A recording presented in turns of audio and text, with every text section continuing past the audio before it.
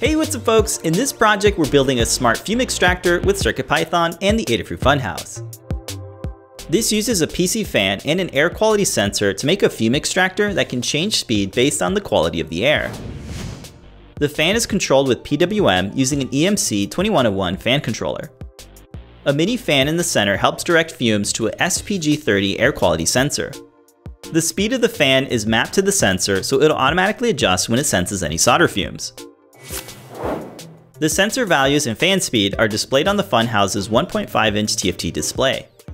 With CircuitPython and the Display.io library, you can use custom fonts and bitmap images. There's a carbon-activated filter fitted over the PWM fan so it can absorb any solder smoke. All of the electronics are secured in a 3D printed enclosure with parts that snap fit together. The idea and code behind this CircuitPython project is from Liz Clark of Blitz City DIY. The main program takes readings from the sensor and maps it to the fan's RPM.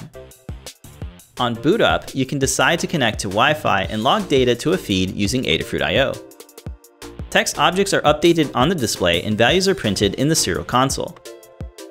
Be sure to check out the code walkthrough by Liz on the Adafruit Learn system. With Adafruit.io, you can create a visual dashboard of the sensor data and fan speed.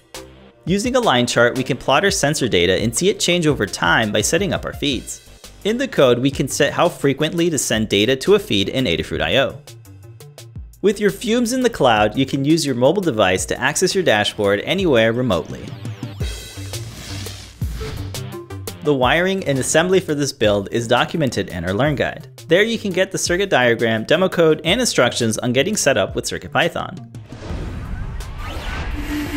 Our enclosure design in Fusion 360 features 3D models of the electronics with parts from GrabCAD and McMaster-Carr. The challenge in this project led to designing a cover for the mini fan to make better airflow. An opening just behind the sensor allows the fumes to exit through the back of the mount.